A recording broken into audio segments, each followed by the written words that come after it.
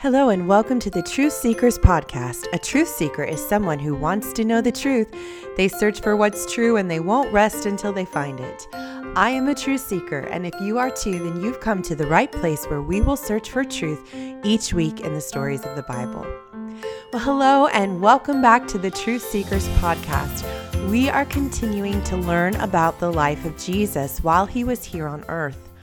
Can you just stop and think for a minute with me what that would have been like to know Jesus in person, to see him face to face, to talk with him and laugh with him? Jesus called 12 disciples to learn from him during his time on earth. And that's exactly what they got to do. They spent all of their time with Jesus, talking with him, learning from him, watching him, and I'm sure laughing and smiling with him, even being amazed by him. We learned in our last episode that Jesus had called Simon, who became known as Peter, and then he called Peter's brother Andrew, along with James and John, the sons of Zebedee. Do you remember what he called them to do? He called them to be fishers of men. They might not have fully understood what that meant at the time, but Jesus would call 8 other men to follow him, learn from him, be taught by him for the next 3 years. This is what it means to be a disciple. A disciple is someone who learns from someone else. Jesus was the teacher and his disciples were the students.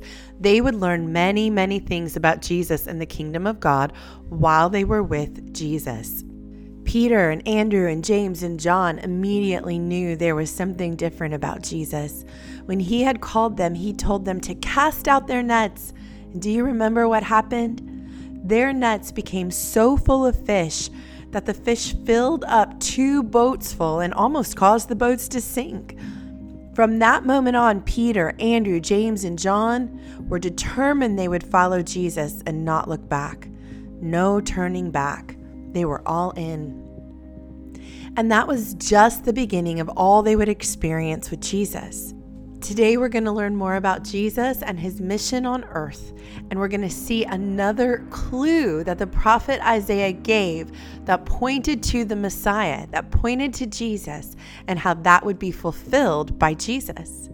You see, one day Jesus went up to Nazareth. Now, do you remember the town of Nazareth? That is where Jesus grew up. Mary and Joseph had fled to Egypt to hide baby Jesus from Herod since he was searching for him to take his life. But after Herod died and it was safe to return, Mary and Joseph moved back to Israel and settled in the town of Nazareth. This is where Jesus had been brought up. So of course it was only natural that this is where Jesus would return to share the good news with the very people he had been raised among.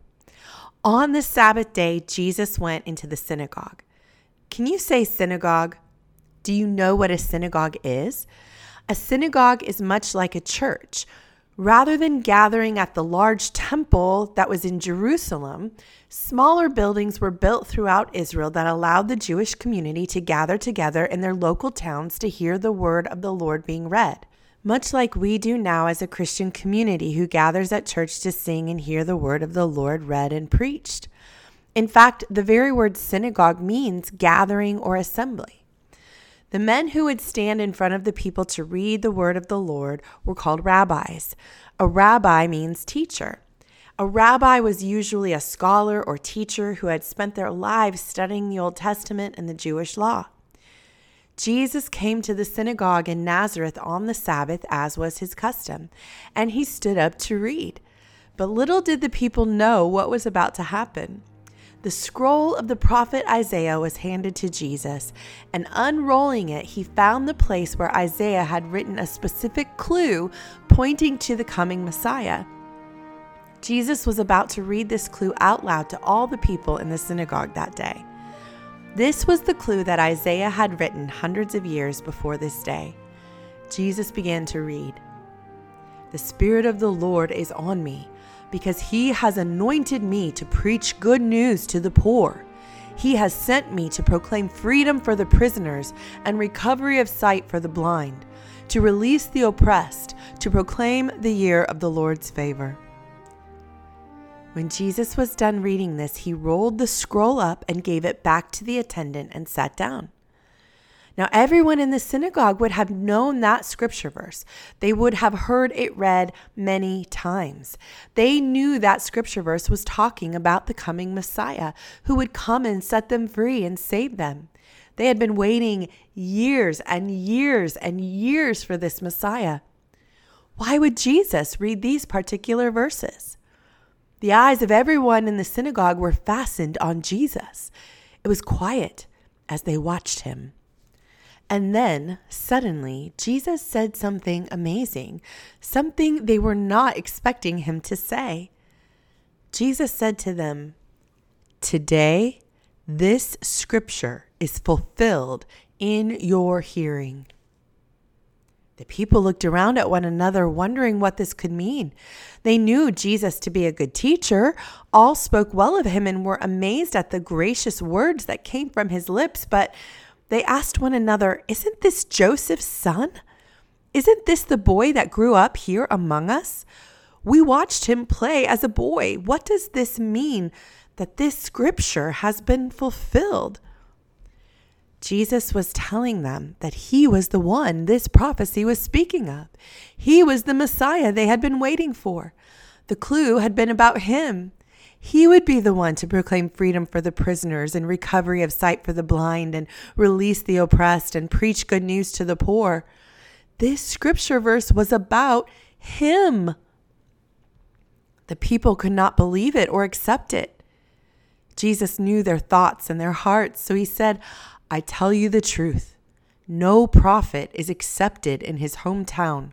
I assure you that there were many widows in Israel in Elijah's time when the sky was shut for 3.5 years, and there was a severe famine throughout the land.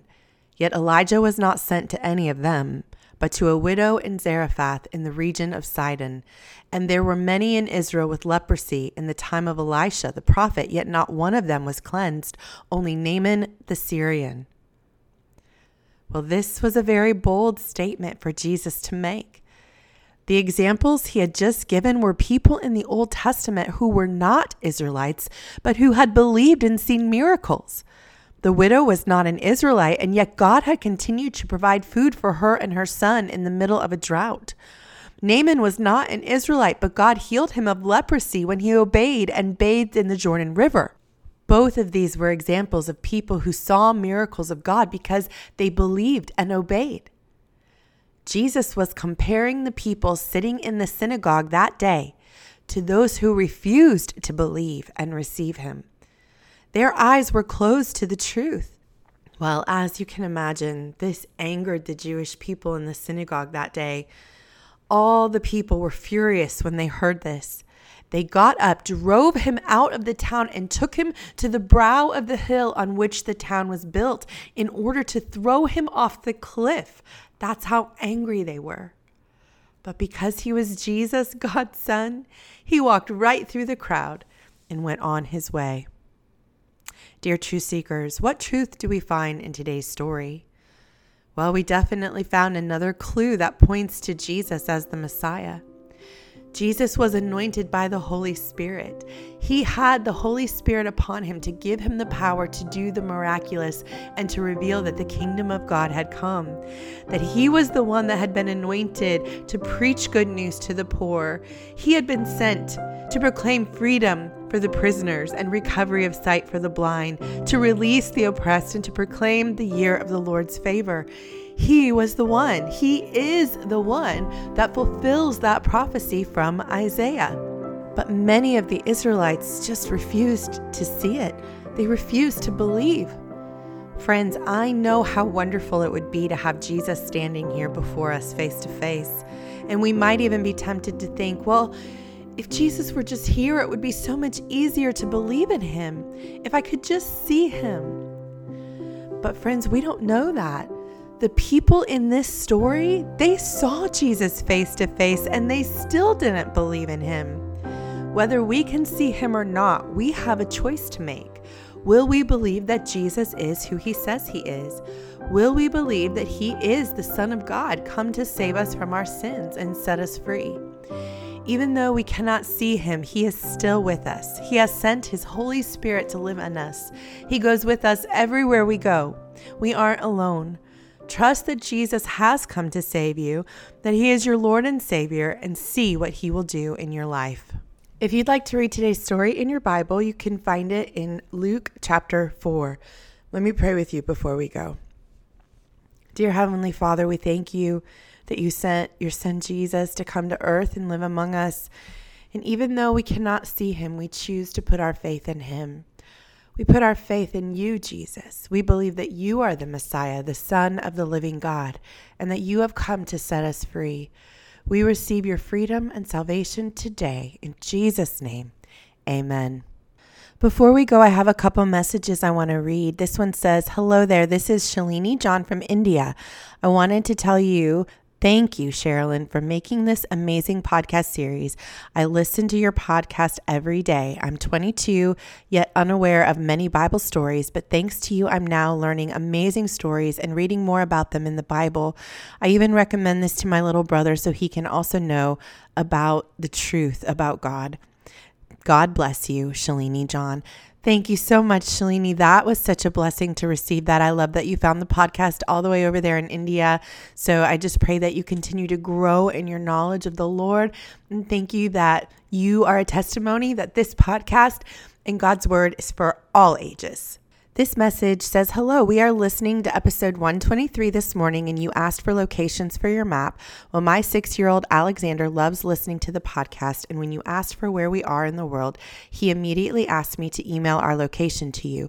We are a military family. We started your podcast while we lived in Maryland, then Missouri, and now Poland.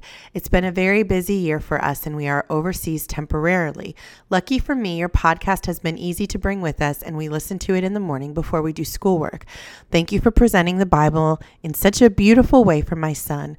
God's love truly shines through in a way I've never experienced, and we are so thankful to be able to listen. Thank you for all you are doing." That is from Emily, and that's from Alexander, who is 6, and Oliver, who is 1. So hello, Alexander and Oliver and Emily. Thank you so much for listening, for sending in that message, and thank you for taking me with you to Poland. I pray that God's light shines through you where you are in that place, that you know his presence there, that you find community and family, and that you find him there. So thank you so much for listening and sending that in to me. All right, everyone, that's all for today. Thank you so much for joining me, and I look forward to our time together next week.